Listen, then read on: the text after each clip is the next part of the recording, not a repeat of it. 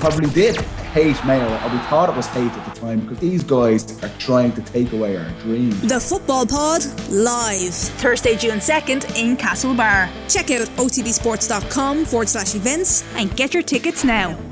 The Football Pod on OTB Sports in partnership with AIB, proud sponsors of the GAA Senior Football Championship. Check out #TheToughest for more. How are you all doing? And you're very welcome back to the Football Pod, episode 17. I'm back home. I was away last week. Got the job done. It wasn't too bad, lads. I know my shot was a little off. James, you were saying my camera was showing up a bit too much of my various defects. 5 HD or something, was it? Yeah, it was a bit too close for comfort, I think. Yeah. Paddy, how are you? All good. I was just saying, you look a lot fresher coming home from New York than I did a few weeks ago. Yeah. Got the 7, landed in China at 7 a.m. this morning. Had one little whiskey on the flight, thought it might knock me out. I didn't sleep a wink. Sleep a wink. Yeah. No. Did you sleep on the flight coming home? I did, yeah, because I was dying. Slept for about 5 hours. It was beautiful. Yeah. I had one or two very rough mornings, but it was a great week. We had a great time. You can never beat that city, can you? You didn't get a haircut this week, did you? I didn't, but someone did. This camera does me no justice. Yeah, you look. But it is fairly tight. I said to your man, a tiny bit off the top. And do you know the way they measure it out? Then they go, this much? And he pointed, like, honestly, a tiny bit. And I go, perfect. I turned around. He might as well have put a 1 all straight through the top of my head. I said, Jesus. But did he say to you at the end, did you go, what you think of this? And you were like, yeah, that's perfect. Yeah, beautiful. Then he only took card then. Oh, no, he didn't take card. Cash only. This is on High Street in Clarendon. Were you in Manhattan? The best hairdresser in Manhattan. No, he only took cash, so I had no cash. So I had to run out the door. Do they have contactless? I actually haven't come back yet. Do they have contactless in Clardy yet? Has that come in yet down there? Apple Pay. We invented it back. Yeah. I'd say so. Paddy, he did the waxing of the nose then. Show the way they wax the nose. No. Yeah. You got that done? That's very special treatment. Okay. He drew blood, both sides of the nostrils. This fella, I'm telling you, I won't be going back to pay him. Give him a shout out there, go on. Give him a shout out on the pod. What a taste! When I'm in Clarity in the summer, I'll pop into him. What a tasty start to the football pod. Paddy, you had a fairly decent weekend there. You had a busy weekend.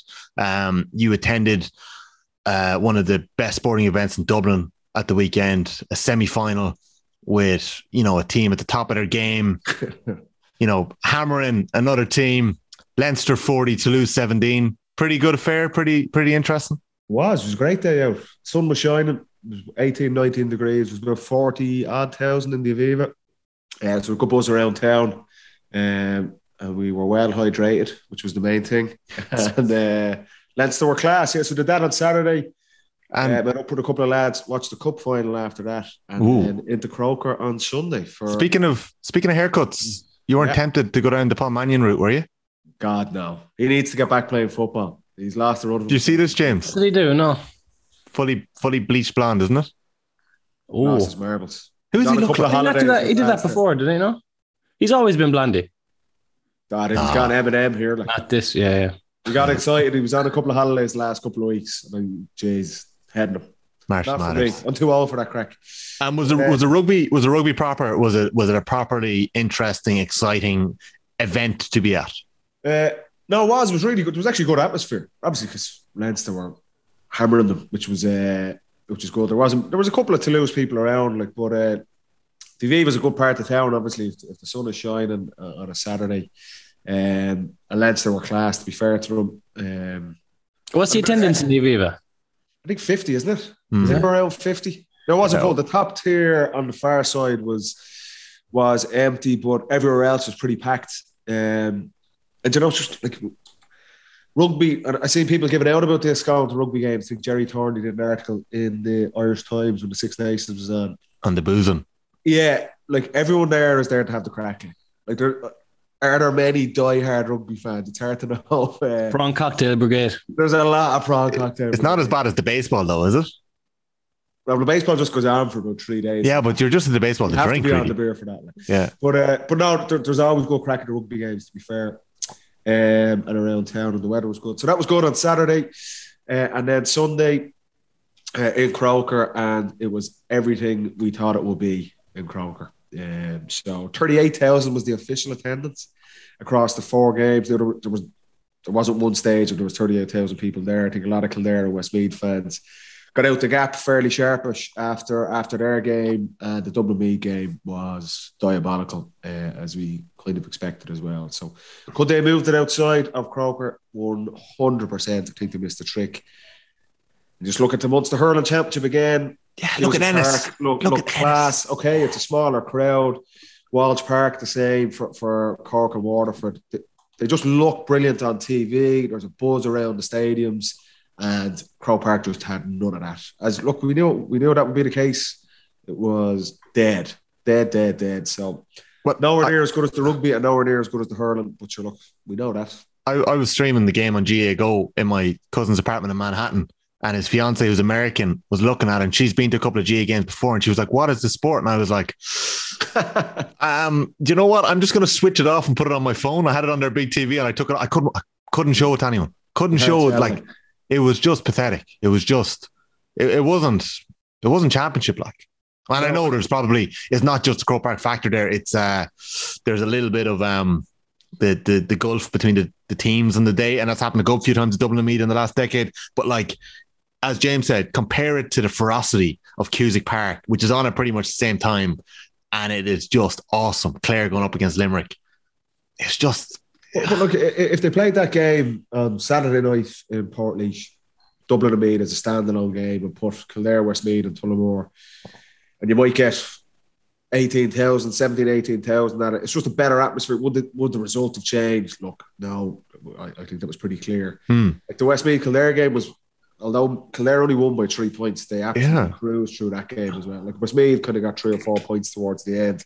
Sam McCartan and John Haslam kind of kicked a couple of scores to bring it back to potentially, a reasonable enough scoreline. But that was a pretty damp game as well. Like Kildare were just far better. So both the games were poor enough, but then the atmosphere and everything around them was, look, everyone that was there, it was... But like, do you get the sense that the Leinster Council... I'm not asking you to put yourself in their heads, but will they learn? It doesn't make sense.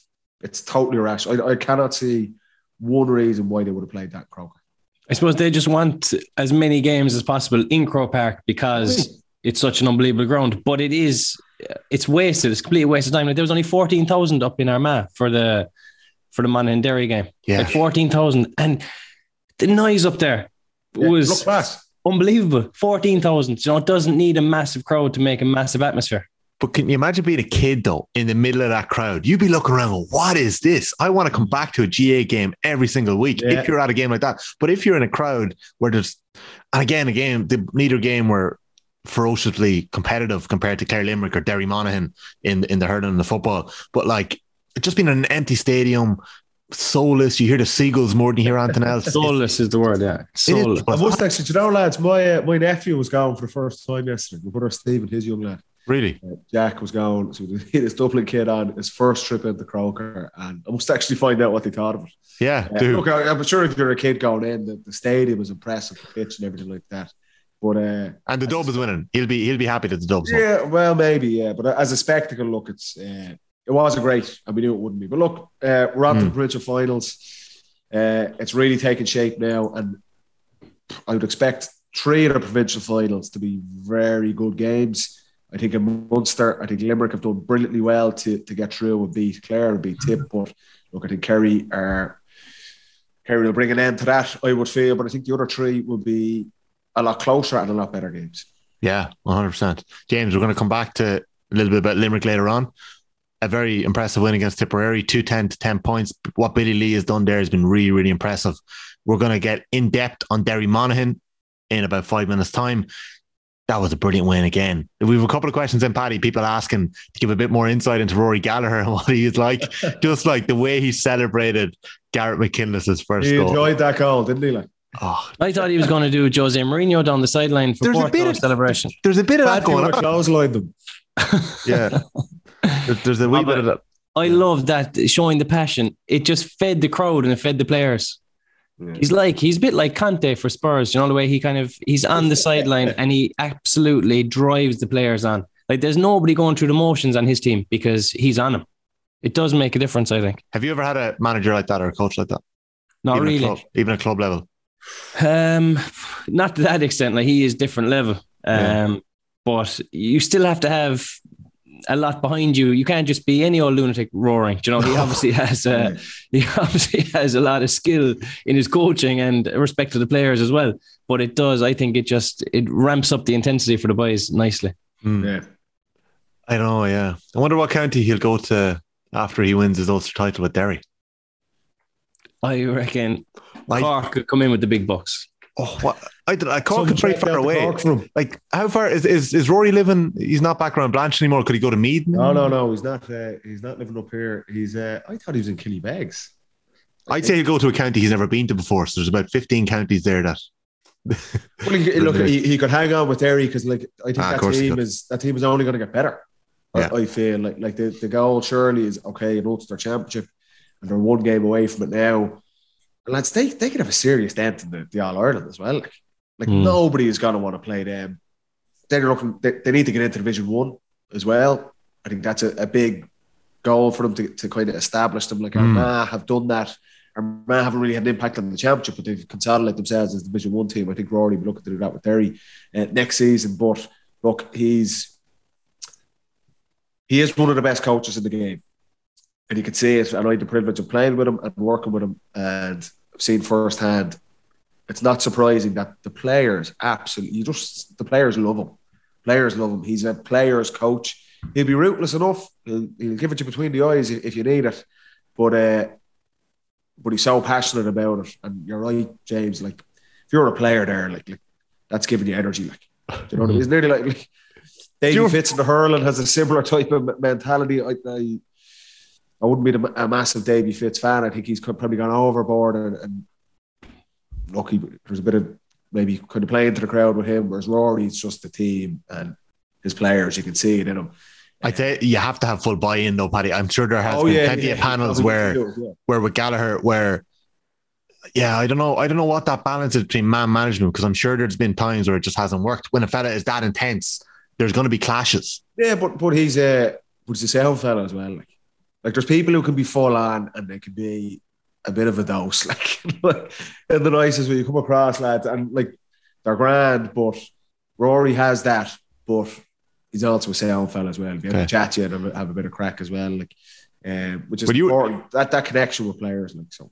You were 14 when he was coaching you, so if he was going to have an influence on you, that was going to be a big influence back then. Yeah, he was. He was. I played with him as well for a couple of years. I was just coming out to the senior team with Bridget's, and then he was finishing up. He was brilliant for our club. Obviously, it was a kind of a very good period for us. But would have got on very well with him. And yeah, I couldn't speak highly enough of him and what he's doing with Derry. I'm not surprised. I think it's a brilliant story that the championship is looking for. Like we said at the start of the year, give us a team to come out of nowhere. Give us a team that's going to challenge the Mayo, the Dublin, the Kerrys. We've had a decade of kind of the same teams being in or around it. And you see with Galway and their performance, can they kick on and win the Connacht Championship? And Derry definitely in Ulster as well. So we're at the business end of it now. And I would say probably Derry have been the standout. Definitely their performances. Could they back it up, their win against Tyrone? And they did against Monaghan. It was a brilliant game. And their Ulster final against Donegal, now that is another tough one to call, but I do think we got all our predictions right last week, did we? I know we didn't all get them all right. Paddy, you were very close, I think, or you may have got them all right. Oh, go on. No, I think I'll come back to them a little later when we're doing the predictions. Let me see. I've got them written down here somewhere. Derry, Dublin, Kildare, Limerick. Paddy Andrews, you forgot that we cursed the Kildare 20s. We all went Kildare. And I felt bad. That was heart over my head. I was back in Brian Flanagan. Alas. Yeah. And I had... That's an impossible game to call, though, isn't it? Yeah. Like the goal, first play, savage goal. Two goals. Unbelievable. Yeah. In fairness to him, he's been sensational. But just about, you say Davy Fitz, like Gallagher, he'd be good on Irish for his families as well. He'd absolutely torment Jesus. Rory and Carl Jimmy. I hadn't overly noticed his voice until last year when you pointed it out with the Derry Donegal game. And I haven't been able to unhear Rory Gallagher's voice in every game of football. Of course, after a game. But I haven't been able to. I just hear him the whole game. You just hear him all game long. And I don't know whether I can pick out our managers. He was like that when you were playing with him as well. Really? That was painful enough now at times. He goes for the full 75 minutes. Yeah. So the other results this weekend: Kildare 121, Westmeath 215. I think that's one was it 222 or 122 and 121 Kildare have kicked. 215 is a lot to concede, but I think Dublin had 117 on Meath in that first half. You know, it was just the scoring this weekend, especially in that Dublin Meath game, 127 to 114. It was a whooping. We'll come back to that. Unfortunately, I might try and put an end to any talk of Meath after that for a year, maybe. What else do we have? And then we had the Tyrone 20s. Brilliant shot in the arm for the county, 120 to 114. It was two super teams who've done really well coming through. I think we were all very impressed by that Kildare team that got by Dublin. Some of those players were exceptional. Bagnall and was it Ryan or was it Farrell at wing forward that was man of the match in the semi-final? He was sensational. But Rory Canavan, did you see the clip, Paddy? I know James saw. Did you see the clip of Canavan soloing with his head up? No, I seen the goal. I didn't see that. James, tell Paddy how impressive that was. He's running. He has a bit of time and he wants to deliver a ball to the inside line. So he's running definitely 80%. And he doesn't take his eyes off the recipient of the pass he's about to kick. And he's soloing it at full stride with his eyes nowhere near the ball, nowhere near looking down. It's just savage skill. It's a dream for an inside forward. You know, when you lock eyes with a fella outside and you know the pass is coming, but you can't lock eyes with a fella if his head is down, soloing and hopping and he has no control over the ball. Like this fella has control over the ball without even thinking about anything. He's just so in control. Have a look at it there, Paddy. Just sent it there. James, have you ever seen someone do that before? Like the Gooch solo with his head up like that? Because like you think of Gooch. The Gooch did, but like the Gooch wouldn't be that far back the field probably to be soloing the ball up the field. He's not going at that pace. Yeah, like Canavan is travelling at pace there, yeah. I would have thought Declan Sullivan maybe would have had his head up when he moved, or maybe he didn't. Maybe he just glided like that. He did. No, he did, but it was just I've never seen it so obvious because he was almost opening his eyes to tell the inside forward to move. It was like, go again, run again. Do you know, like you have that relationship with the fella outside and inside, and it's just eye contact. That's all you need is that eye contact, and he's searching for that. It's just clever play and so skillful. Do you think they'll draft him into the seniors? Sure, he can. Yeah, he's still very young though. Are you not allowed? Are you not? No, they can. Yeah, it's over now, so you can go in and play. Yeah, but he's still so young. Like. Well, you do that now. Will you be sticking McLean on the edge of the square? Jesus, that's probably more likely. Yeah, but it's hard. It's very unfair for. He had such a great championship. There is going to be expectation on him now straight away. Like he's become a bit of a superstar overnight. Since this championship started, so there is going to be a bit of pressure on him. Yeah. They'll have to mind him a bit. But he looks like a super talent. Standout player in that championship, 100%. But that age is young. Like that's not under 21 either. Like when fellas came out of under 21, you could say, right, he might go straight in. And even then, they probably wouldn't. Under 20 is another year, and a year at that age is a lot. I also think that at under 21 level, there was much more of a mixture between players that were on the senior county panel and on the under 21 panel. It seems to be a bit more of a disconnect now.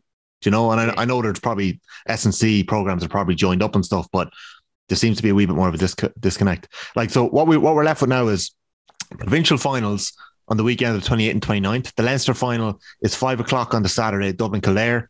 The Munster final is 3 o'clock on the Saturday, Kerry Limerick. I think the Champions League final is later that night. There's a couple of other big games on that night as well. The Sunday, busy day. And the Sunday, we've got Roscommon Galway in the Connacht final and Donegal Derry in the Ulster final. So we're going to get into that in a couple of minutes. We've got 8 counties confirmed in the qualifier draw, which is going to take place next Monday morning. That is Tyrone, Armagh, Mayo, Clare, Louth, Cork, Meath, Limerick. Sorry, Tipperary. No, it's not Limerick. No. I'm missing the county there. Oh, it's not Limerick. How many whiskies on the plane? 1, 2, 3, 4, 5, 6, 7, 8. Sorry, Monaghan. Limerick aren't in there. Monaghan are the 18. So it's Tyrone, Armagh, Mayo, Clare, Louth, Cork, Meath, Monaghan. And then there's obviously 17 counties in the Tailteann Cup, which the draw was made today, boys. And what we've got is they've split the Tailteann Cup. So we've got a northern section and we've got a southern section. In the northern section, you've got the likes of Longford, who have obviously competed in Leinster. You've got Leitrim and Connacht. I don't know whether they drew a line across the middle of Ireland and then kind of came down to London, because London are in the northern section. New York, who've always played in Connacht, are actually in the southern section, but they don't enter until the quarterfinal stage. 2 games played before New York get in. There's a preliminary round in the southern section. So Wicklow are playing Waterford and Wexford are playing Offaly, even though Wexford have already beaten Offaly. And Wicklow got further than Laois, but Laois immediately get in a further stage ahead in the Tailteann Cup than Wicklow do. So I know a lot of Wicklow fans are annoyed by that. So remember they said like, they were going to promote this and it was going to be for the players and this was going to be a brilliant competition. Like, do you think they've got off to a good start here? Shaky start, to be fair.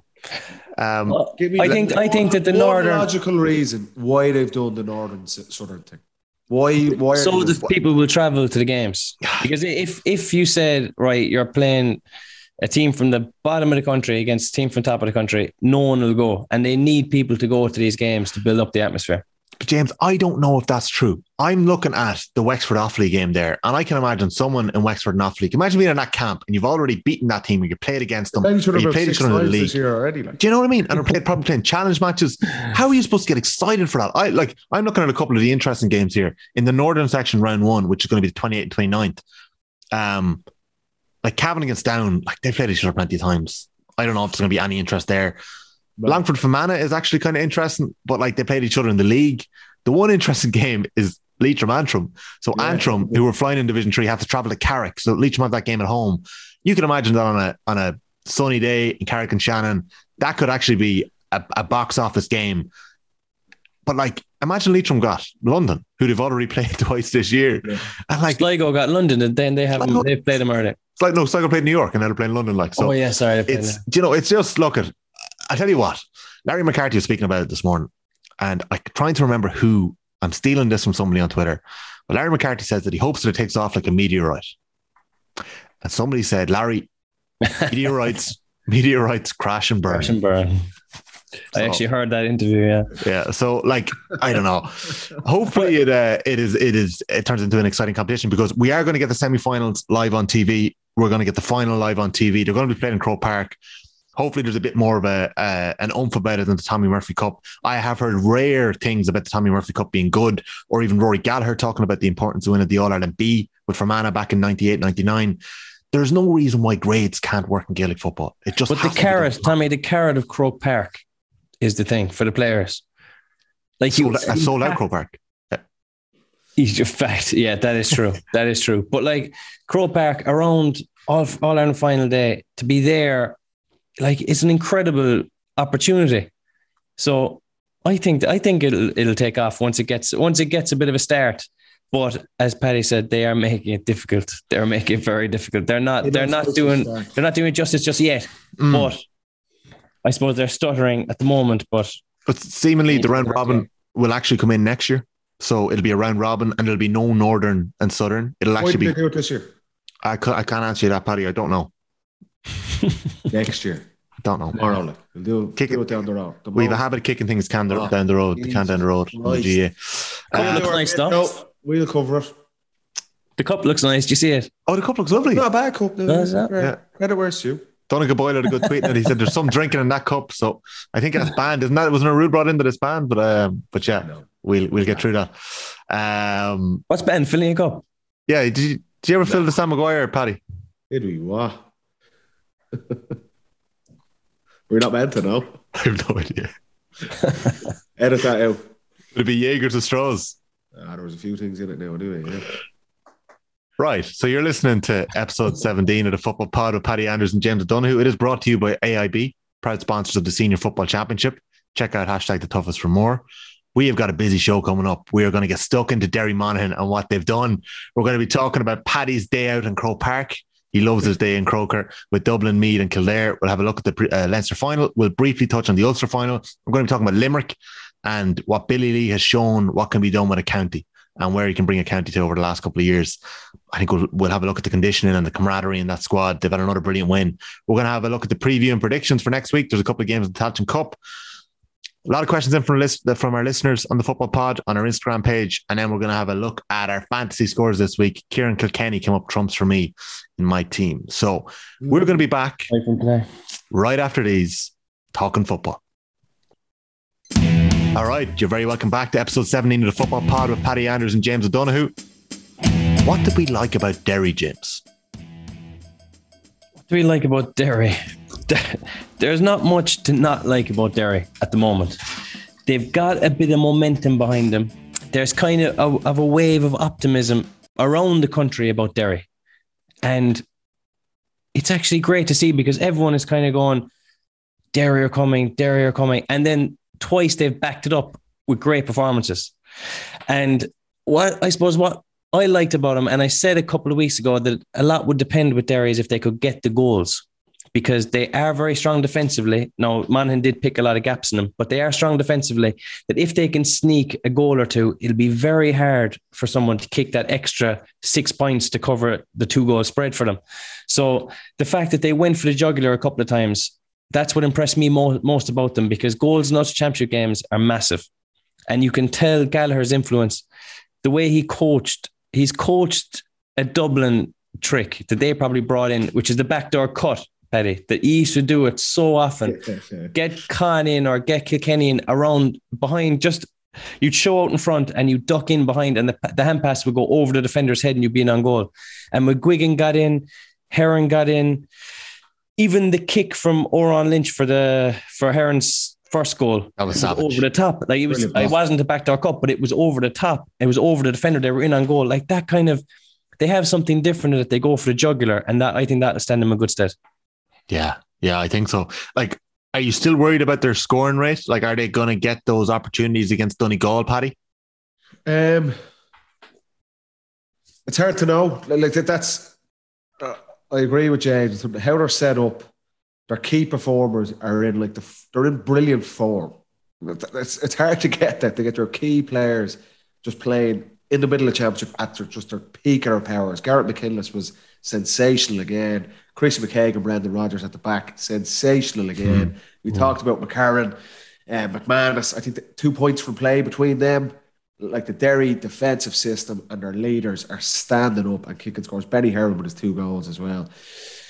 They're not shooting the lights out, but the chances they're creating, they are being efficient.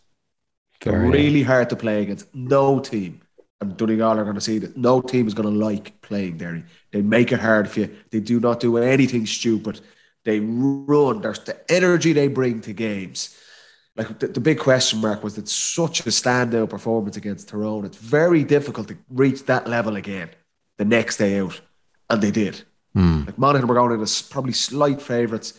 Derry, there was pressure on Derry now in this game. There wasn't much pressure on them against Tyrone. They were going to Healy Park playing the All-Ireland champions, and they backed up that performance. And James is right. The buzz around that county, the buzz around, you see it on Twitter, he's just across the country. They're the new show in town, and everyone wants to see that. We've had a decade of Dublin and Kerry and Mayo, and it's like we need someone new to break into that bracket. And Derry are they've been the team. They've been the standout team in the championship to date.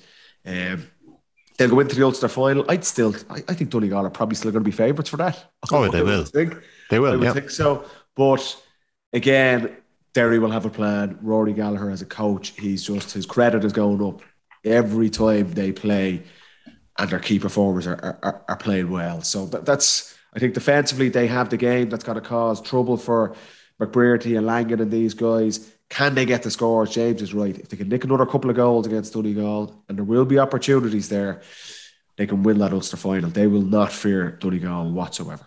They had struggled for goals up to this point. Am I right in saying Gallagher's Donegal struggled for goals as well? Like, I know all didn't go the way it should have gone when he was over Donegal. There was nearly a hangover from the McGuinness era. There was a couple of issues. I think he was unlucky. He brought through players, very young players that ended up backboning the team over the next couple of years as well. That was a hard gig at that time. Like that team was kind of coming to the end of its cycle with McGuinness, and there was always going to be a drop off. So that was a tough gig to go in and do that. Whereas Derry's, like I said, this is a new team with Derry. The energy the players have, you can see it in their game. They are so hungry for success. Whereas he took over a Donegal team that had success. And they were losing some Neil Gallagher and these guys, Carl Lacey, were coming to the end. That was the other end of the journey. So it was a tough gig. Whereas with Derry, they're just a fresh team. You can see it in their play. You can see it in the celebrations. I was worried for times going to have a stroke on the sideline.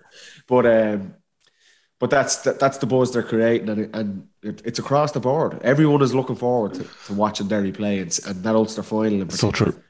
But even going from a coach to a manager gig is hard with the same team. It's like, because they've seen you as a coach and they can probably treat you a certain way, and now you're the manager and your relationship has completely changed. Yeah. And I said that was kind of an older team. I'd say that was difficult for them to kind of get that balance right, I'd imagine. But the goals thing is definitely something they've worked on, because the way they went for it, like McKinless is not a goal scorer. No. Like, he is an out-and-out hard-hitting defender. For him to go for that goal was awesome. What a goal as well. A fantastic goal. You think that's in the plan, James? You think we're going for this? He definitely said, yeah, when we get the chance, lads, we need a goal or two here. So go for it. Don't be afraid.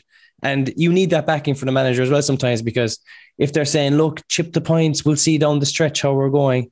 Do you know, fist the points. That's not going to give you any confidence to go for it. But he's given them the trust to do it. But for McKinless's goal, what was interesting, I thought, was that Monaghan had two sweepers back, right? And the two of them were on the 21. But it's too late for a sweeper to come into play by the time the attack has hit the 21. It's not like they were kicking in ball and coming off the shoulder. So McKinless had built up his speed. I think Darren Hughes came out to him. All that McKinless had to do was throw the hips, and he was in straight on the goalie. Whereas if Hughes and the second sweeper, I'm not sure it was a Kearns, if they had been top of the D and hit him there, worst case scenario, they probably chipped the point. Yeah. It was just interesting that I think Monaghan got caught there. They got opened up. They should know that. That's surprising for Monaghan. Too far back. That is interesting. If a team is running the ball, you don't need to be that deep. And Derry are running the ball, so that's an obvious way to set up defensively. It's not like they've Clifford inside, and they're going to kick 40 or 50-yard kick passes in. Then you're sitting really deep. You're sitting basically 5 yards in front of the full back line. So that was just poor structurally from Monaghan, which is surprising because they're so experienced. Particularly Darren Hughes has played that role so many times, and Banty, who's been around the block. So there was a couple of things that they'll be disappointed with, no doubt. And that was just an obvious one, but look, it's not the only reason. Derry were just a better team across the board.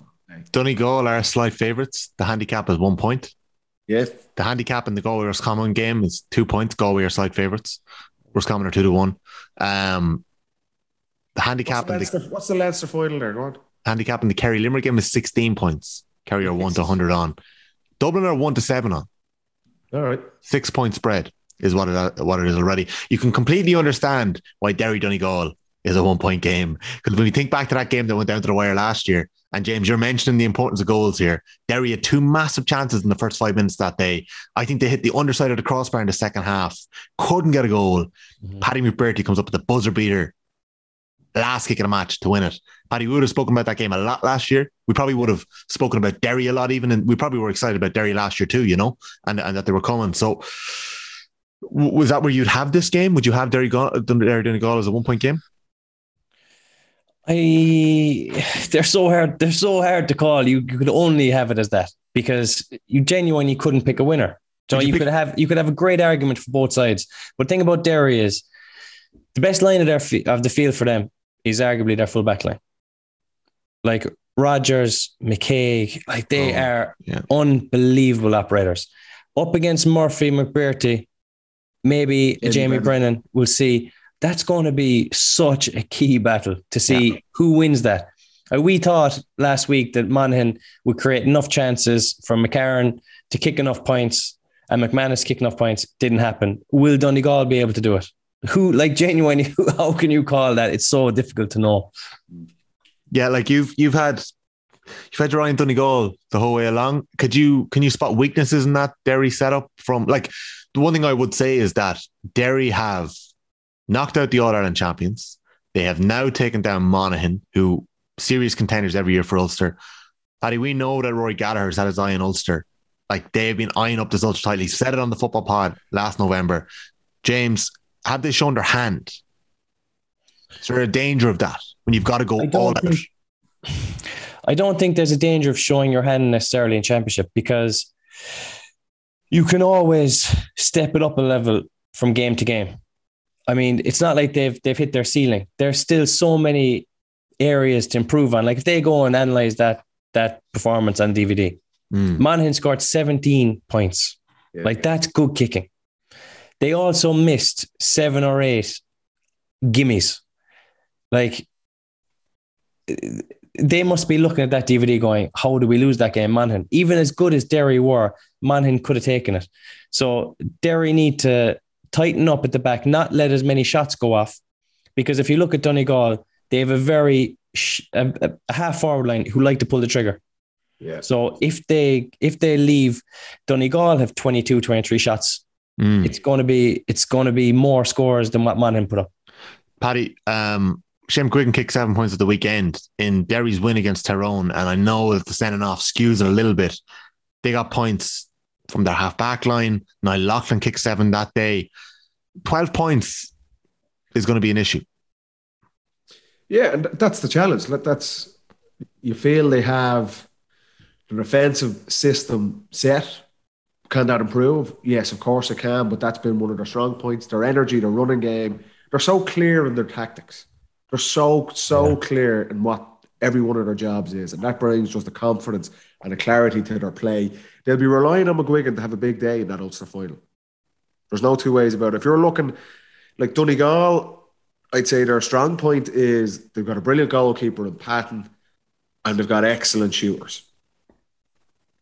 Defensively, they're not as strong as they were under Jim McGuinness when they were a nightmare to play against up front. So I think there's opportunities for there'll be spaces there, and it's up to McGuigan and these guys to try and they'll need a couple of goals because you're right, 12 points is not going to be enough to win that game. And we touched Donegal. You still feel, and we said this last week when they bet Cavan, the potential for Donegal is massive.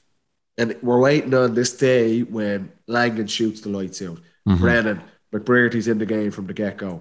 Murphy's back to his best. Ryan McHugh was breaking the lines and at his best. If Donegal get all of those things in sync, which they haven't really ever done, we haven't seen all of those guys perform together. If they do that, they're right up against it. You'd have to make Donegal favourites. But that's the big question for Donegal. That consistency, getting those key performers to play at their peak. If they don't, then it's a massive opportunity for Derry. Yeah, 100%.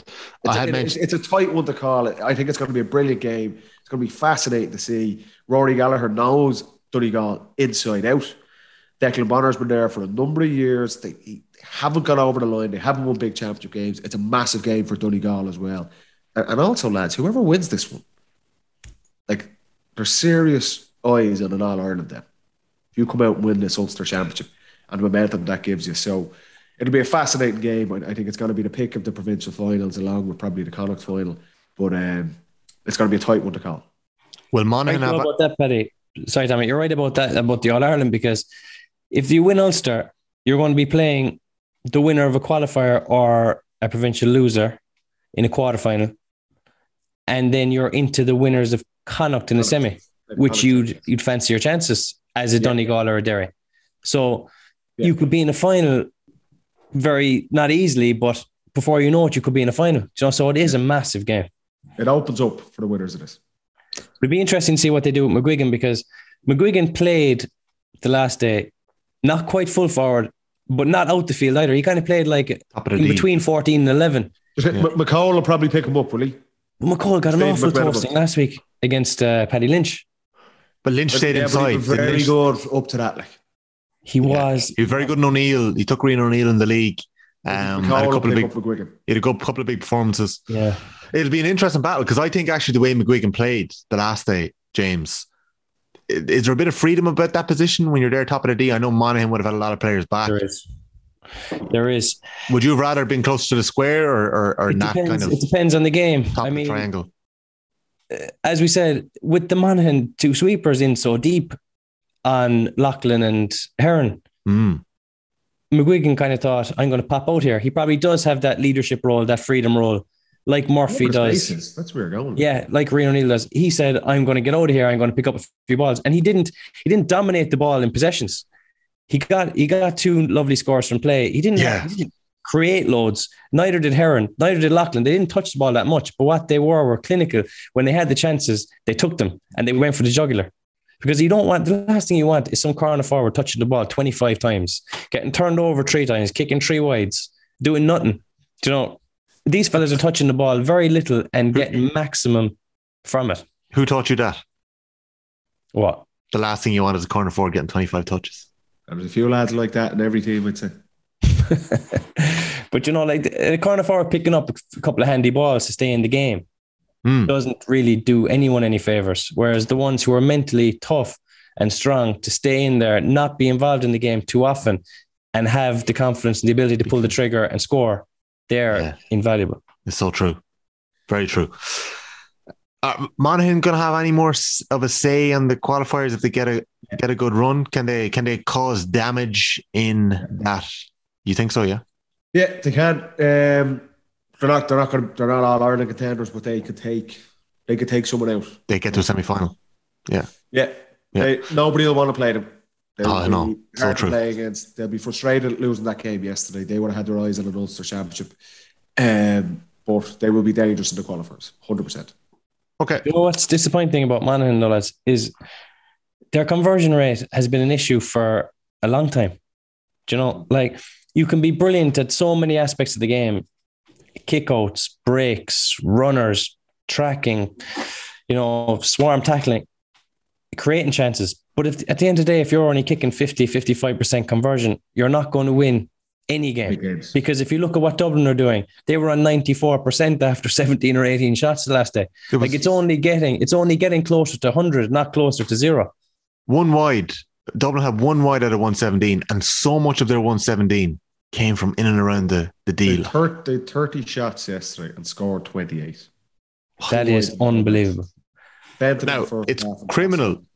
The lack of, I don't know whether it was an overall defensive issue, the lack of hands-on or contact. It's diabolical for me, but in terms of that clinical edge, you're right. In the biggest games, the All-Ireland quarterfinals, semi-finals and final are going to go down to the last 5 minutes. Yeah. They're all going to be close. If you're operating at 50-60%, you're probably not going to win the game. Simple as. You need to be in 70s, mid-70s to 80s to get over the line. So that was the positive thing for Dublin yesterday. But look, we'll get on to that. Yeah, but like on what James is saying there about the conversion rate for Monaghan, amongst a number of issues for Meath has been scoring, especially against Dublin. They had a Leinster final a couple of years ago where they had no score at half time. And before Brian Menton got that point, it was looking like it might be like that again. They left 1, 2 or 3 behind them. They were rushing shots, panicking shots. Paddy, when you're looking at me doing that for a couple of years in a row, what are you thinking? They're not good enough. Like, honestly, looked at the game and it was just like Dublin, like the 2 most dangerous forwards were saying are Jordan Morris and Cillian O'Sullivan. John Small picked up Cillian O'Sullivan, absolutely ate him. And Jordan Morris actually had a good battle with Mick Fitzsimons. He had a goal chance in the first half that, look, they needed that. He pulled it wide. He actually had 2 goal chances and missed both of them. And then frustrated at the end. That's a loss for me going into the qualifiers that he's going to be suspended. I know Andy McAlee wasn't happy about how it panned out, but it's just lack of discipline. Shouldn't give the referee an excuse to do that anyway. But like they were totally and utterly outclassed. Like Brian Menton, to be fair, kicks 3 points and was one of the few people who brought the fight to Dublin, but it was chalk and cheese there. And what I would think of looking at it, these guys are nowhere near good enough to be competing for a Leinster Championship. And they're not. And they haven't competed for Leinster Championship in 2010 when they won it. So that's the inconvenient truth, I'm afraid. There wasn't. I can't think one positive aspect for me from that game yesterday. Nothing. So they've had 10 goals at Dublin since 2010 as underdogs. Like, you know, when you go in and you carry the burden of being favourites and you have to kind of do this, like they've had the chance to rip up the script and try something different. Just chance something, but they've done the same thing. They've done the same thing over and over and over and over again. It's like we've seen that game yesterday 20 times. you know? But like on the conversion, Meath had a serious issue with it at the start of the game. But like that's quality. And like kicking points is an undervalued skill for some reason. It's the most important thing in football, but it's probably one of the least trained things in football. Training is so general. It's all, you know, box games and your kickouts and your breaking lines. But like, are we developing these kickers who can actually win you the game? Like, you'd rather nearly 15 fellas who can't budge, who could swing a ball over the black spot. Give me 6 Colin Corkeries nearly at this stage than fellas who are running around doing nothing. Corkery. and James, what's the balance there between insufficient coaching and personal responsibility? You see, the training now is physically very demanding. So you've got your 3 sessions a week. You've probably got the 3 gym sessions a week. Your rest is very valued. Are you going to go out onto the field to do a warm up, a few lighter kicks to go into your kicks? Like, that is crucial. It's so important. You have to do it, so Jimmy. You 100% have to do it. But I'm talking like, that's not just free takers. That's your wing backs. Against for Monaghan, Conor McCarthy, Mac and Espy, they're wearing 5 and 7. And these fellas are getting the shots. These fellas are getting the shots. Yeah, they are, but they're getting the shots off. Burns was getting shots. Hughes was getting shots off. So everyone has to be doing that. But it also has to be a coached element to training. It's undervalued, and everyone puts it down to natural ability. There is no such thing as natural ability. No, it's a nonsense. It's time and effort put into your craft. And proper practice. But like, in all seriousness, if you're a senior inter-county footballer and you're serious about competing in Division 1 and Meath in Division 2 and trying to compete and win a Leinster Championship, that's non-negotiable. Like, I'll give an example. I don't like picking out players. Like, Ronan Jones had a shot for me, Jess, in the first half. And it was honestly, I looked at it and I'm sitting with OG and it was like he threw it up in volley. It was like something you'd see in mini leagues. Honestly, it was like the technique was just, he honestly, he knew that shot was not going near going over the bar. There was a couple of panic shots. It was like he had nothing else to do, so I'm just going to literally throw this up and volley it. And it nearly went down for a sideline. And I was just looking, there was a groan in the crowd. Like, that is not... It plays the crowd. But honestly, that's not good enough at that level. So don't be coming in, giving out about anything else or where the game is being played or any of that nonsense. There's a responsibility playing at the top level. You have to be working on those things. And yes, training is difficult. But if you're talking about winning and being the best player you can be or competing with the likes of Dublin or Kerry or these teams, you got to put in the hard yards. Just the 3 training sessions a week is not enough. It's not good enough. You're only kidding yourself. And you'll sit and you lose by whatever it was, 13, 14 points yesterday. And you're sitting on the bus going, geez, I can't put my finger on how we lost that game. I can put my finger on a lot of reasons why you lost that game.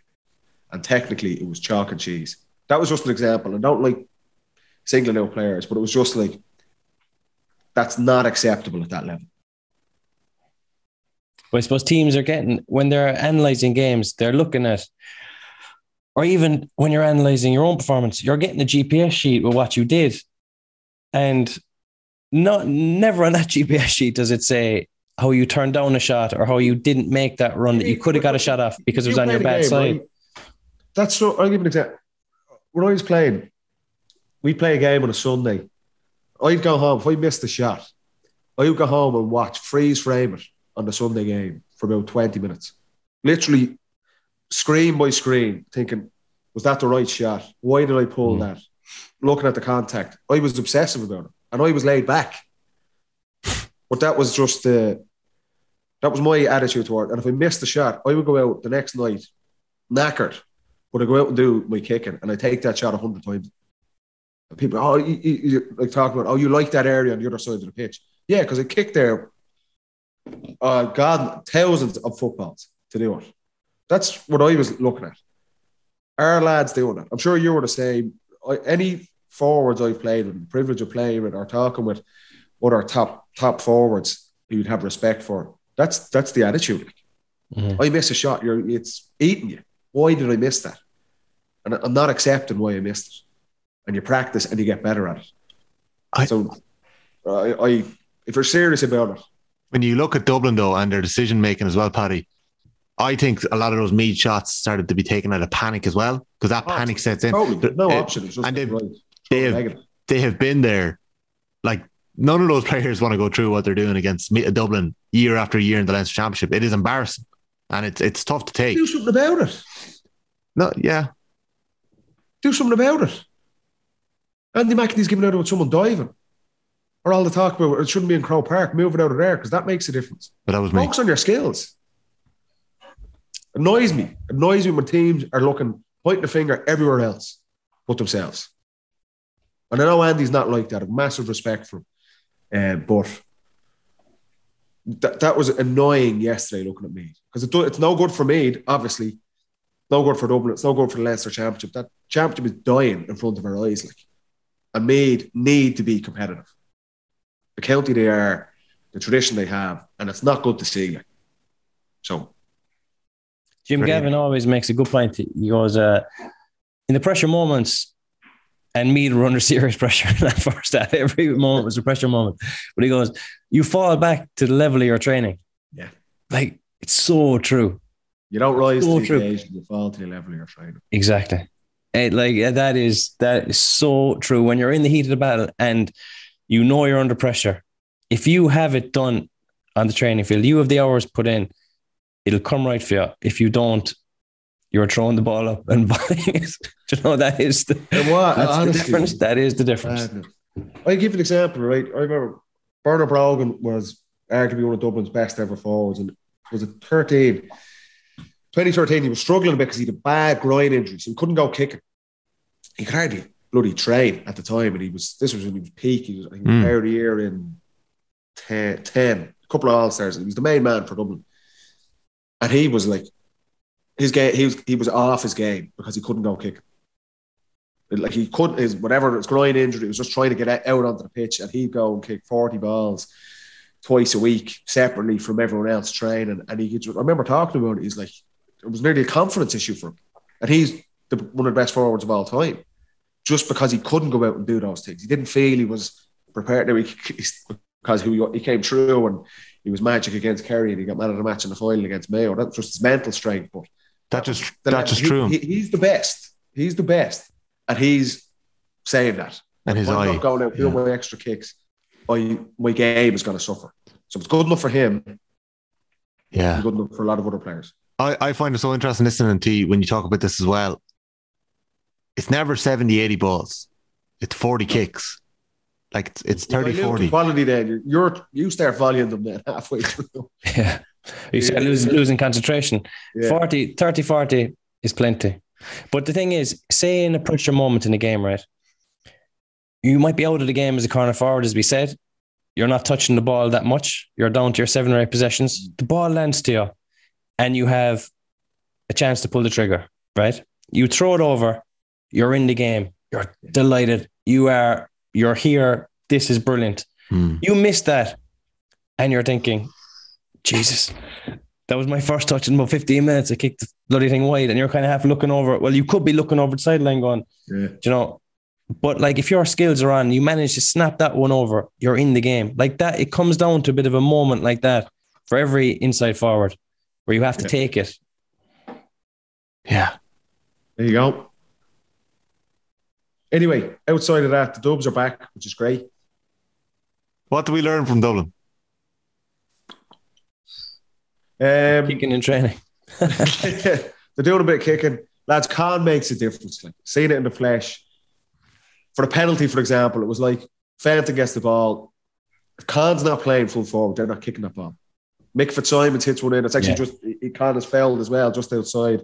Dean Rock taps over the free. But he just gives an option where the big issue with Dublin in the spring in the National League was so pedestrian, their attack. It was just flat. There was no outlet. There was no one really showing. It was just slow. It was easy to defend against. Yesterday, there was 4 or 5 plays from Evan Comfort's kickouts where it was lightning speed. Bugler, Costello was very sharp. And it was just like, that's Dublin at their best. That's what they're going to need to bring, that speed and that intensity, particularly if you start getting into later stages where you're playing against a Derry or a Donegal where they're getting bodies back. The quicker you can transition that ball up the pitch, the more the opportunities you get. that was an impressive thing from Dublin yesterday. I thought their half-back line was exceptional. Like James McCarthy, lads. Jesus, what a player. What way did they line up, Paddy, half-back? Howard played centre-back. So Johnny Cooper didn't start. Lorcan O'Dell came in. Did well. Centre forward. So it was interesting. Lorcan O'Dell played instead of Scully. So I was thinking, right. Clubmate as well, isn't it? Yeah, Temple Oak. And he was very good. He scored 2 points, but it was his link play. He looked at home. He was very sharp and he allowed that kick pass. That was a big issue for Dublin in the league, that guys were dropping back. There wasn't that structure up front, so they couldn't transition the ball quick, even if they wanted to. Whereas he gave an outlet there. Kilkenny was back to his best, kicked 5 points from play. But Lorcan O'Dell played at 11. Brian Howard went back and played centre-half back. Was very good. James McCarthy was sensational. And John Small Killian O'Sullivan. So that was the platform. Why aren't they starting Cooper and Scully? Like, are they just not? I don't know because that was if when I heard it was a change and Johnny was not going to be playing, you assumed it would be Scully that was brought in. So Scully, Johnny Cooper, and Paddy Small came on. Yeah, 50-minute mark. That's 3 players are getting an impact off the bench from. Yes. Davy Byrne is still missing. Robbie McDade is still missing. They weren't even in the squad yesterday, so you're thinking that they could be under pressure to be back in 2 weeks' time for Leinster final. But if you get those guys back as well, now you're starting to talk about a little bit of depth with Dublin. And it might just be that. Like Paddy Small is energy. He is a handful. He's going to give you an impact. He's left-footed. He's left-footed too. Yeah, he offers that he's balance. Going to give it 15 or 20 minutes. Johnny is going to organise a defence, particularly in a game like that, where if you're in the lead, he's going to marshal defence. And Scully's just a brilliant transition player for Dublin. So it could just be that all the question marks with Dublin's depth and Dublin's pace, they said, look, you guys are just going to, everyone wants to start, but we need guys coming in off the bench. That was a positive thing for Dublin. Outside of that, it's hard to read into it, lads. Are you able to analyse that game and see all the positives that Dublin are doing and just negate the fact that Meath put up no resistance? The shooting was the big thing. The efficiency with that, you can notice so easy, it though. Before even focusing on it. But like, they're still, like there was a spread of scores. Tom Lahiff gets a couple of points. Lorcan O'Dell gets 2. Macker gets 2 from half back. These are not out-and-out shooters, but they work the ball into the best position and they nail the scores. And there was just a cohesion up front, which Khan gives you. He causes a handful. That frees up space. Costello is very sharp. Look, it's against the poor team. And it's going to be a step up against Kildare. But the questions you were asking about Dublin after being relegated, you can only go on what you've seen so far, and they've been really good. Defensively, the structure was quite good. You could see they were getting lads back, but they still would be concerned. They could see the penalty and the goal in the last kick of the game. But Jordan Morris has 2 other goal chances where they'd be looking at how easy he got in, particularly in the first half. It was a really good kick pass in, but it was very easy for me to get that. Yeah. And if you're looking at Kildare in 2 weeks' time, that's the thing. Derek Irwin, Daniel Flynn, Jimmy Hoyland. I think they scored 111 between them yesterday. They were sharp. That's a test for Dublin. Remember that the National League, that defensive structure, they've one of the worst defensive records in the National League. So they're going to be tested against Kildare in 2 weeks. But what we've seen to date in their 2 games, they've ticked every box. They've been really, really good. Yeah, they got 111 between them, and Ben McCormick kicked 5 as well. Ben McCormick was excellent for Kildare. 5 points too. Before we get into the positives with Kildare, what do Kildare need to do differently, Paddy, when they go up against Dublin? I think they could see the 2-15 yesterday, and Westmeath were poor lads. Like Westmeath scored a goal from the throw up. Lorcan O'Toole scores a goal literally 15 seconds in. Straight up the middle of the pitch, and it was just way too easy. Like they will be looking at that. They can see 2-15 to a Division 3 team. Kildare only scored a point in the last quarter as well. So they run. I wouldn't say they ran out of steam. The game was over, lads. Like it was a 3-point win, but Kildare were far, far superior. Daniel Flynn was quiet enough. He only scored 2 points himself, but he has moments. Again, we always say this. He's a handful. Target man. He is a target. Like Derek Irwin scored 6 points. He had 11 shots. Oh, did he? Okay. Yeah. So he had a goal chance. He pulled wide in the first half. He had a couple of wides, but he was a handful. Jimmy Hoyland was actually relatively quiet by his standards. But Ben McCormick was probably the standout player there. Feely was quiet around the middle of the pitch, but Kildare didn't need to. There didn't need to be outstanding to win that match yesterday. And if you look last year in the semi-final, that was the same Leinster semi-final last year, and Westmeath really should have won that game. Do you felt they caused them much more problems last year? Last year, Westmeath had 2 big goal chances, one for John Hessel and one for James Dolan. They should have won that game. They were absolute. I remember talking to Desi Dolan afterwards. He was fuming with Westmeath. It was a big opportunity. So Kildare, you can see the progress they've made. We know they can score. And they'll ask questions at Dublin, but they will need their defensive structure to be a hell of a lot tighter, particularly if Dublin are the type of form they were in yesterday. James, would you be worried looking at that scoreline? Okay, so Kildare put 222 past Louth to score 121 at the weekend. But as Paddy said, they conceded 215. Would you be worried about it, or was that just the nature of that game? A bit of both. Worried is a strong word because I think they can fix it. Like, even the nature of the game was a non-physical kind of standoffish kind of approach by both teams. It was a lovely game of football. Yeah, which you don't want to see in a semi-final. But like, even for a couple of the kickouts, they were being chipped out 40 yards. Like, the worst kickout you can give to an opposition is a 40-yard jab out the wing at pace. So he's now on your defense. And there seemed to be that every second kickout seemed to be that one. You know, worst case scenario, leave him chip it to the corner back and have to work it up. But like, they were getting out with one kick. So that already is allowing a lot of pressure on your defense. So we said about Galway a couple of weeks ago, can they come up with some sort of a defensive system because they have it up front? I think Kildare need to focus on that now over the next couple of weeks. They have to get that right because I think their firepower is going to be very dangerous for Dublin. I don't think that Dublin have as many markers as they would like. I don't think they have enough to handle the boys if they get enough ball and if they're in the game. If once they're not 7 or 8 points down, I think that they can keep chipping. So you have your 4 key shooters that we mentioned in Highland, Flynn, Kerwin, McCormick.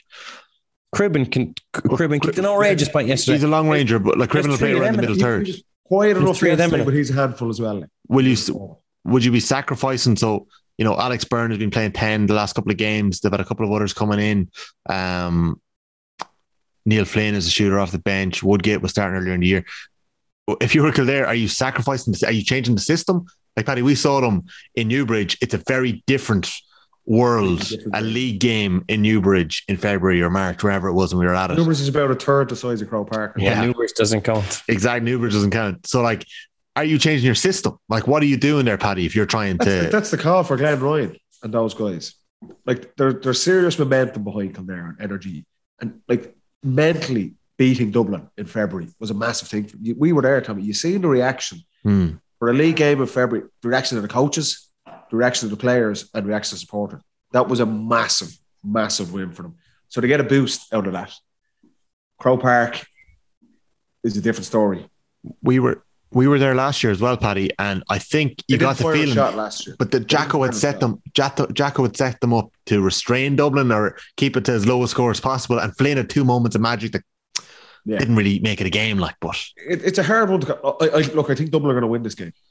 I'd have Dublin as favourites. I think what we've seen from them, they've shown that they're getting back to their best. Yeah. Still hard to get an accurate read on them, but I just think the interesting thing is how Dublin get their matchups, particularly like Davy Byrne would normally be in the full back line. Like, say, it's unlikely if he wasn't even in the squad yesterday, he'd be back in 2 weeks' time. So you're looking at maybe Mick Fitzsimons picking up Daniel Flynn.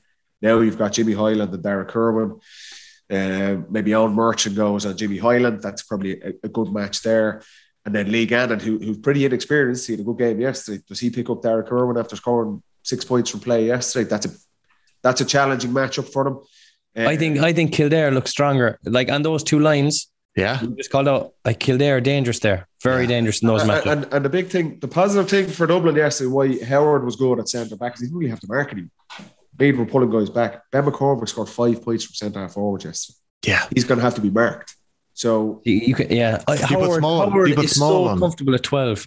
Small will probably mark him, and then does Howard go back up the field or does he go wing back? It's hard. It'll be interesting on the matchups. Yeah, he's one of the best 12s in the country, Howard. He is, isn't he? I don't know why you move him. He's too good to move. It was interesting not to go with Johnny Cooper yesterday. He wasn't injured, the fact that he came on, but they dragged him back. And look, Lorcan O'Dell, to be fair to him, performed yesterday. It would be harsh if he didn't play in the final. So, like that's the challenge Dublin are going to have. We're getting into the stage now where forward lines, you're playing better forward lines. There's definitely more of a handful with the Kildare forward line. There won't be any lads half volleying the ball from that Kildare forward line. So their last questions at Dublin, that's the interesting thing. I feel that's where it's going to be won and lost. I think if Dublin can shut down those, if they win those battles in their defence, Dublin will win this game comfortably. Dublin last year, when we felt like they were slightly undercooked or whatever it was, they bet Wexford by 8 points. This year they bet Wexford by 23. Yeah. They bet Meath by 6 points. This year, sure, whatever it was. It should have been 18, 19. I think it was 13 in the end. And they only bet Kildare by 8 points last year. If I was the Kildare management, I'd be saying to the boys, first 10, physically impose yourself on the game. Like, let Dublin know that they're in a game here, because against Wexford it was too pedestrian. You know, they had time to settle. Same against me, they had time to settle. But if they just upset them for the first 10, they have enough quality to go on from there. Yeah. But Dublin are like there are conditions. Like they're athletic.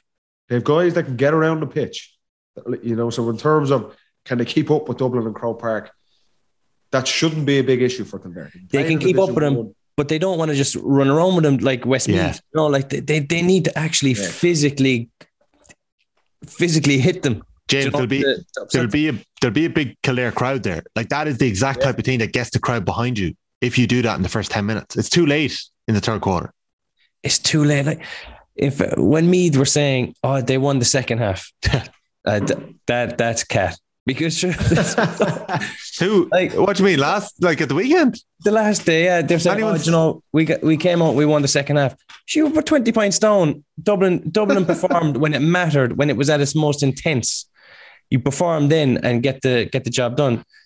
So I think that Kildare need to do that. They need to perform physically at its most intense and not let Dublin build up that lead. Yeah. Okay, we're going to talk more in depth about the 4 provincial finals next week. There's a clatter of Tailteann Cup games as well. Serious amount of football the following weekend.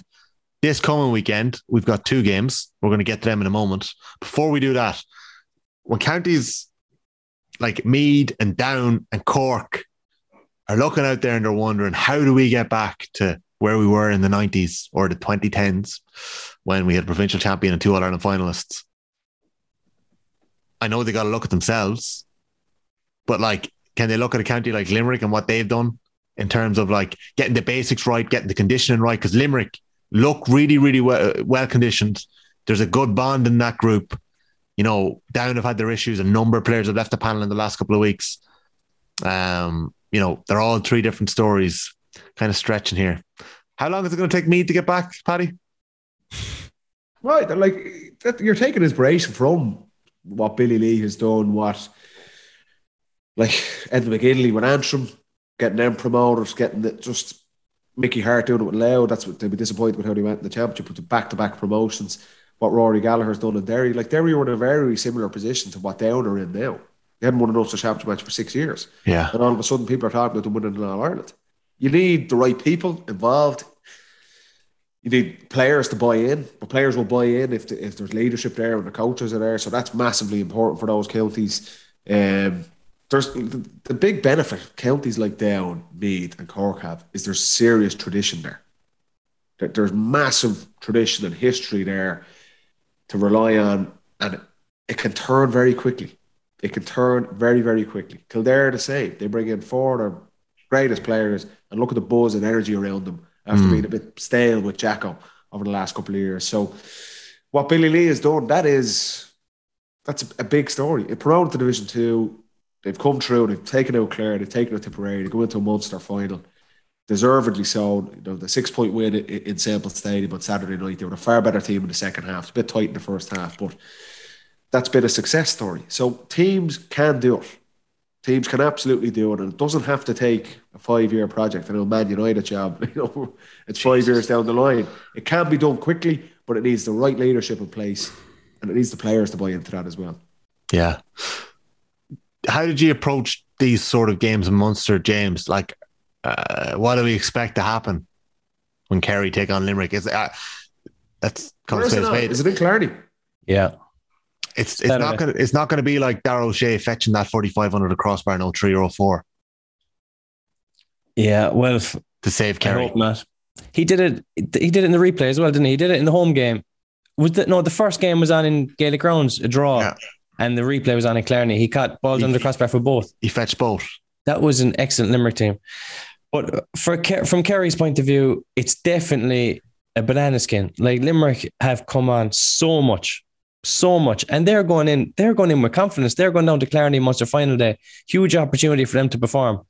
But I only know from Kerry's point of view, the thing that they will have to have in the back of their mind, which will sharpen them, is their own personal performance to make sure they keep their jersey. Like, as much as it's going to be about winning the game, you still need to perform yourself because you're expected to win. You don't want to be taken off there after 40 minutes and next thing you've lost your place for the year because you haven't had the right mentality going into the Munster final. So those fellas are going to be sharp. They're going to want to play. Kerry have an unbelievable record in Killarney, championship in Killarney. If it's a nice day, it'll be great buzz down there. But I think personal pride comes into it in those games. I think that's what will drive the Kerry boys on. You spoke about looking at Gainey coming into that game the last day against Cork, kicking a couple of points, and it was nearly like, give me back my jersey. Yeah. I just think Gainey is a special player. Like, he just has the experience. He's been through everything. He's been best player in the country. He's had dips in form. He's had injuries. He's had, expectation. He's had a bit of everything. So he's a player that I just think you can't leave out. And he came in the last day against Cork with his chest out, which is the way you want those fellas to be. You don't want him going in kind of thinking, am I the number one here or not? So he went in and just took that jersey back. So I expect him to perform the next day. The best thing about him is that he provides for other players. Like, he doesn't just hook the ball over the shoulder, look and score his own scores. He gets the half forward line in on goal chances. So that does break down teams. So it'll be interesting to see how Limerick get back bodies in front of not only Clifford, but also a Gainey, because there's goals there if they don't. I don't know how many times Dublin have been 1 to 100 on in a provincial final, but I'd imagine it's happened a few times. Yeah. Maybe not that much. Probably was once or twice. They're probably that far along. 16 points is a spread. You know all about going into games like that. And as James said, performing more so to hold on to your jersey, hold on to your position in the team, prove yourself. Is it a tough place to get the head right? No. Not if you have the squad behind you. There was never an issue with relying on management or Jim or anyone to give you this rousing speech or get the blood flowing, or it's a Leinster final for us. We were focused on All Ireland. Like to be fair, it was always the motivation was the squad. But if I don't play exactly what James is saying there, that's the beauty. That's the key that Kerry have. If Kerry didn't have a bench, then that does become an issue, where guys start taking on shots they don't need to, or they kind of go through the motions because they know that ultimately they're going to win the game. But for us, it was always, if I don't play well and do the right things, I'm gone. I'll be whipped off. And it happened in a lot of these games. Some lads, I remember coming on at half-time in the Leinster final, we were playing brutal against Westmeath, and that got me in. We played well in the second half, and that got me in for the rest of the season. Really? So it happens, and that's the beauty. Jack O'Connor won't have to do a whole pile to get Kerry going here. It's literally, there's my 15, and the 6 forwards will be looking across at the bench going, Jesus, that's a serious bit. If I don't, I need to have my wits about me here today. So that's the beauty of the depth of the squad for Kerry. So motivation or going through the motions, I don't think that's going to be an issue. What's the head like when you're coming in at halftime in that game, or even at halftime when you know you're struggling and you know you need to get onto the team to get a chance to get a jersey for that All-Ireland run? Is there a bit of, okay, it's not good that we're going bad here, but I'm a little bit selfishly happy? It's an opportunity, it's an opportunity, and that's, if you get a chance, you have to take it. When you're in squads that are that competitive, bar, a Clifford or O'Shea, or for us, maybe a Brogan or a Connolly, where they were kind of guaranteed to play.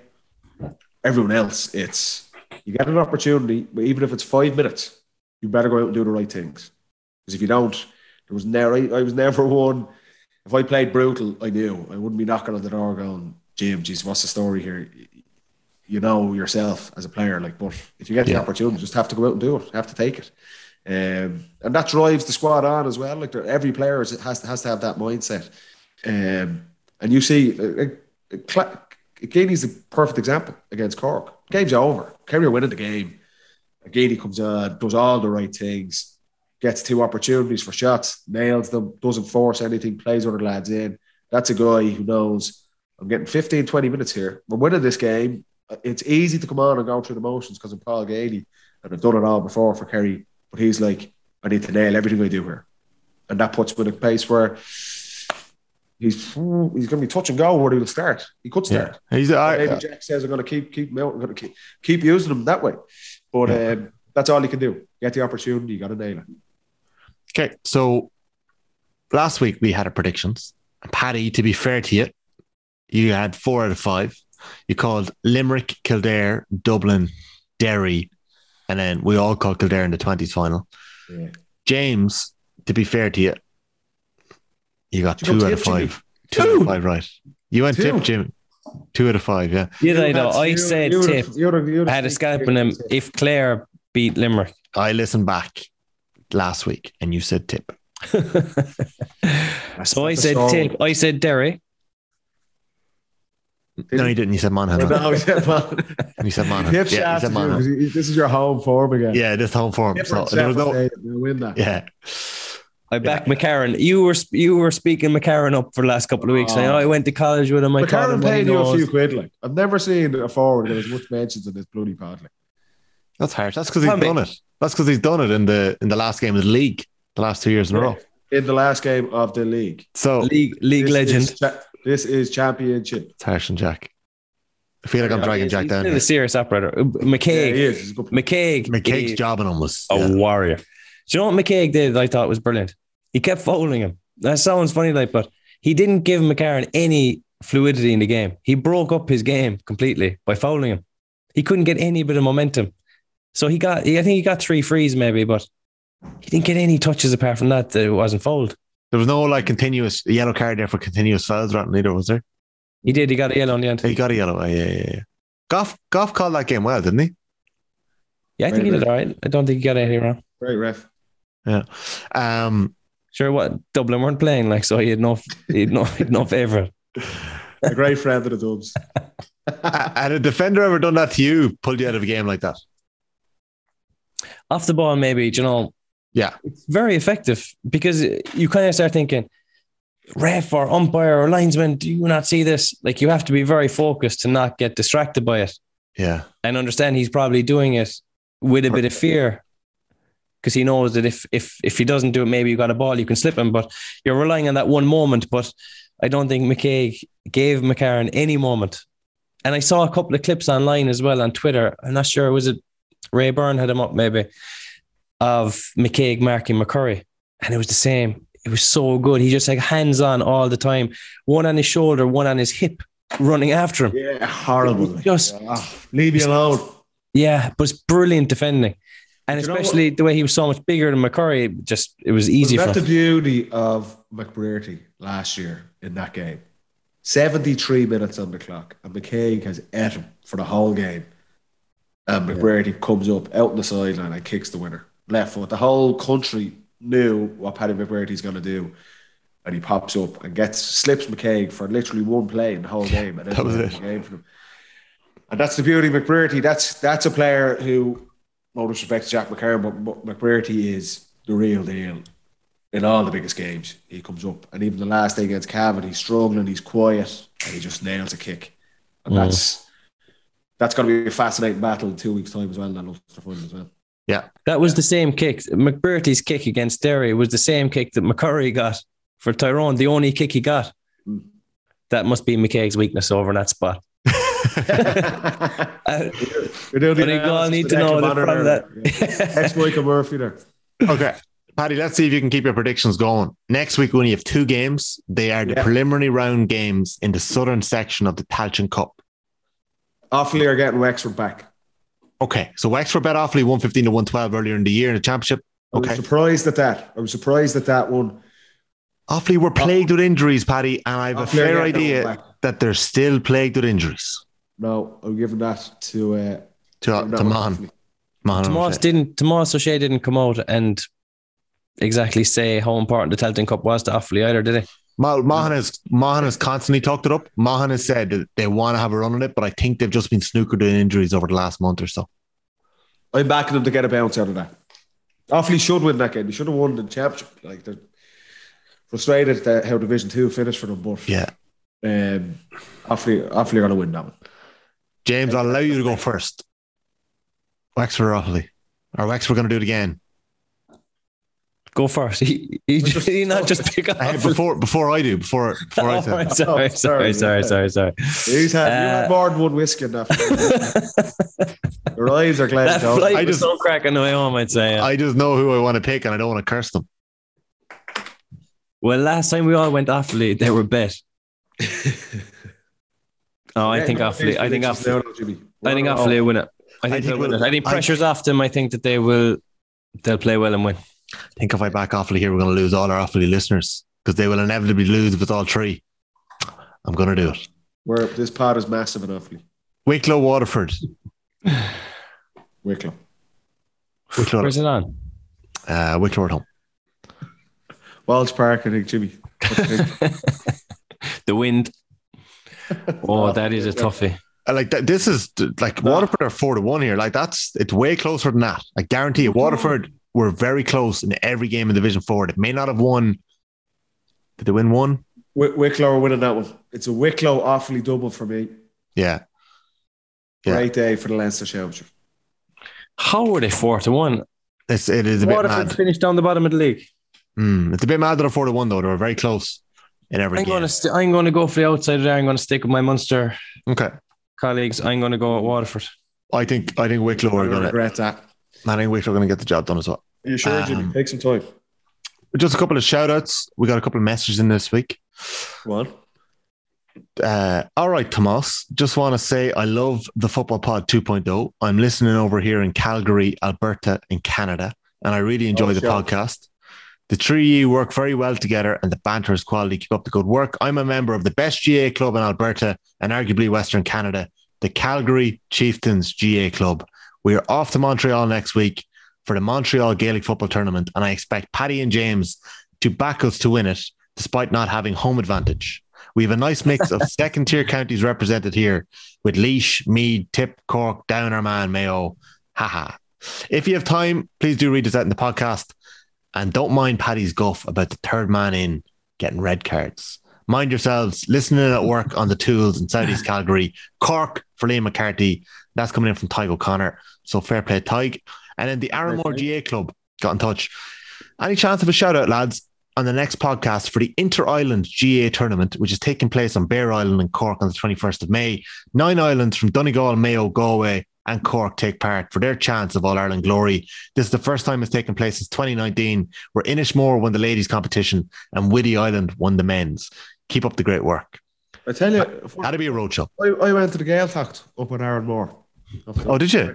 Off the west coast of Donegal. Yeah, many moons ago. 2002, that summer. World Cup was on.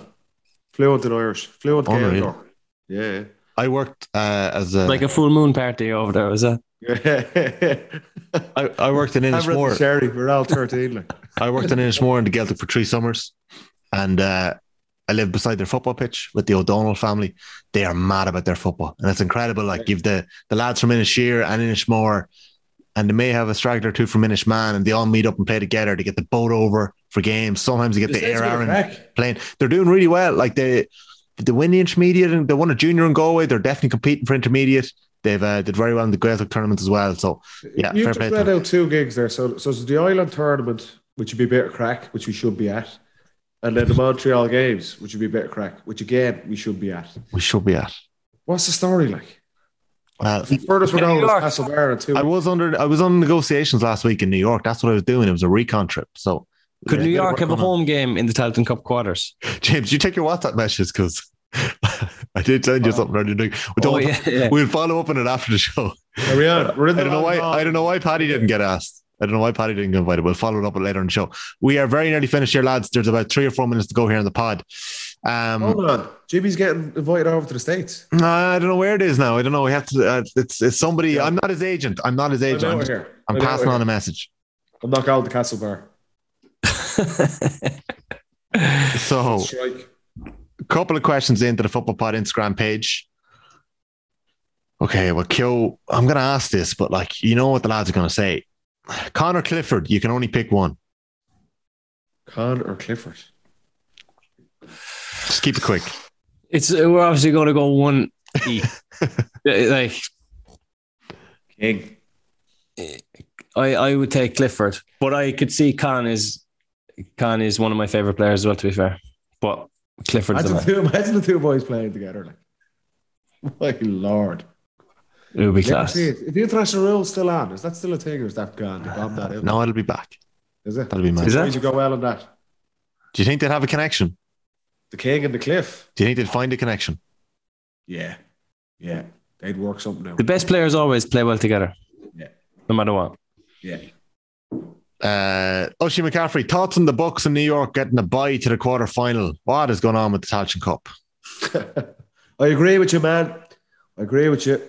We just need to give it time, try and support it, and hopefully the teams and supporters get behind it, but it hasn't been a great start. Paul Kenny's been in touch with us comment, and we pretty much answered this earlier on, Paddy, but you can just give... Ross comment heads coming up to me on Saturday after that rugby match, giving me lip. Oh, yeah? Yeah. Saying what? You're always slating the Rossies.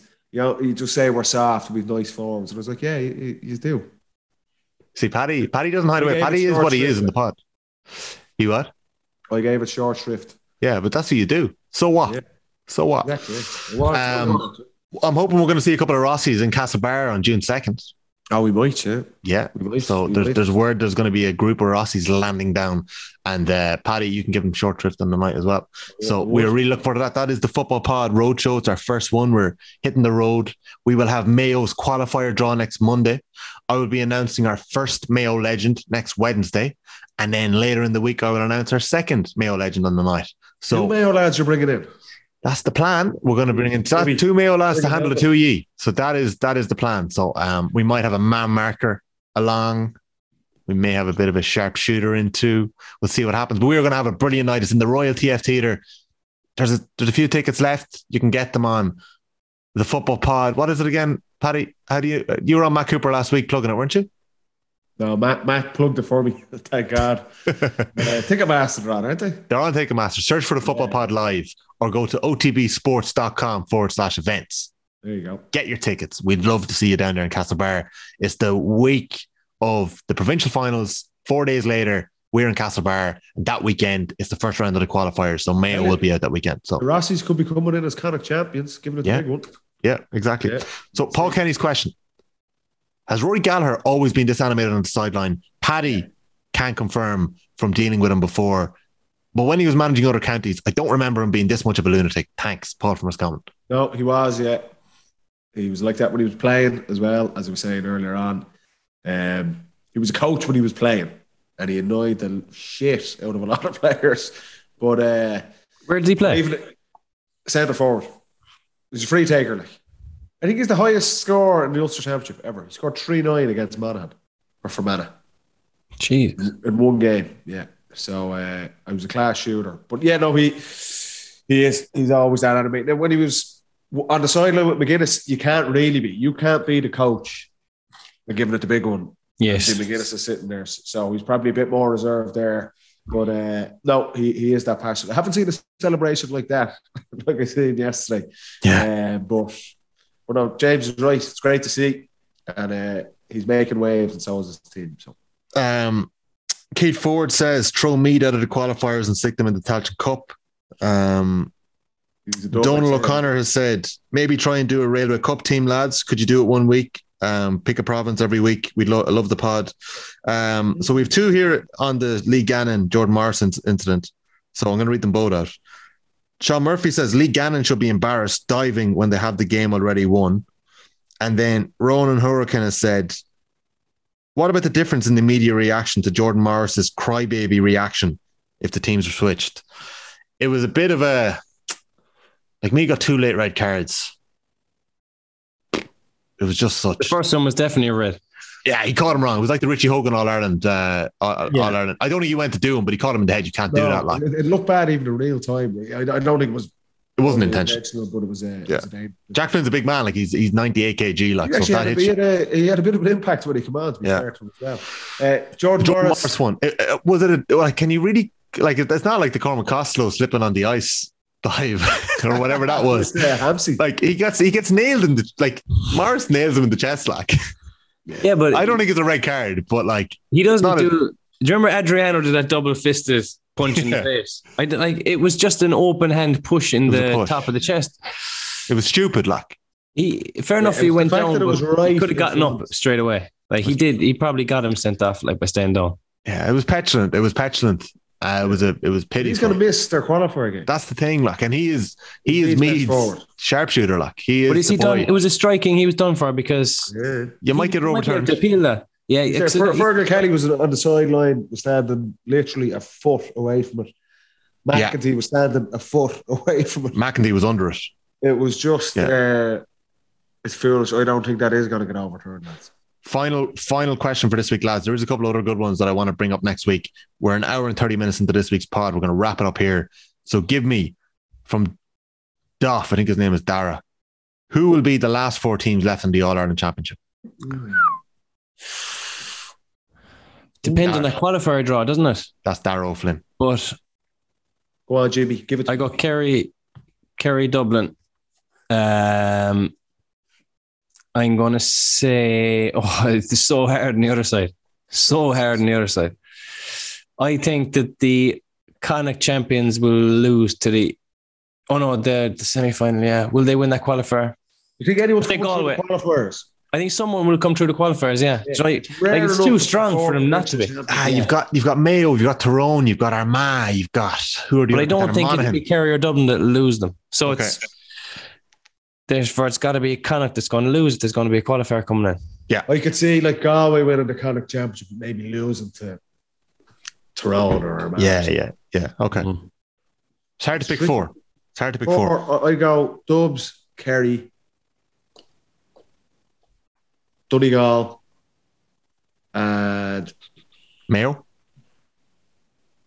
No, I think Mayo. I think Mayo will get it. Mayo will have a say. I think Mayo will come in. Mayo never don't have a say. They don't ever.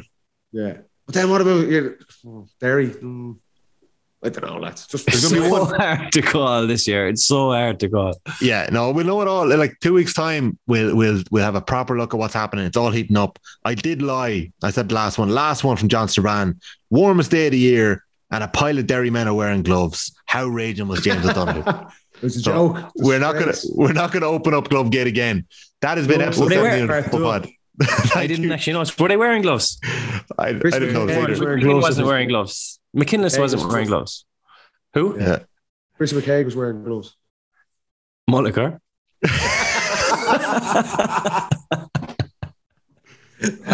That is episode 17 of the football pod. I hope the Cliff is wearing gloves now. That month. Yeah, so do I. Say that. No, he won't be. Pleasure chatting to you, boys. Thanks for carrying me through this week and the week beforehand. It's been great chatting to you. Have a great week. Cheers, Tommy. Get off to bed there now. Yeah, I will. And thanks to everyone for listening at home. As always, we will chat to you next Monday or Tuesday morning, where we will have the qualifier draw. We will have had the first weekend of the Tailteann Cup. We will be previewing the 4 provincial finals, and we will have announced our special guest at the Football Pod Live, which is going to be in Castlebar on June 2nd. Go get your tickets. Jacks are back. See you later.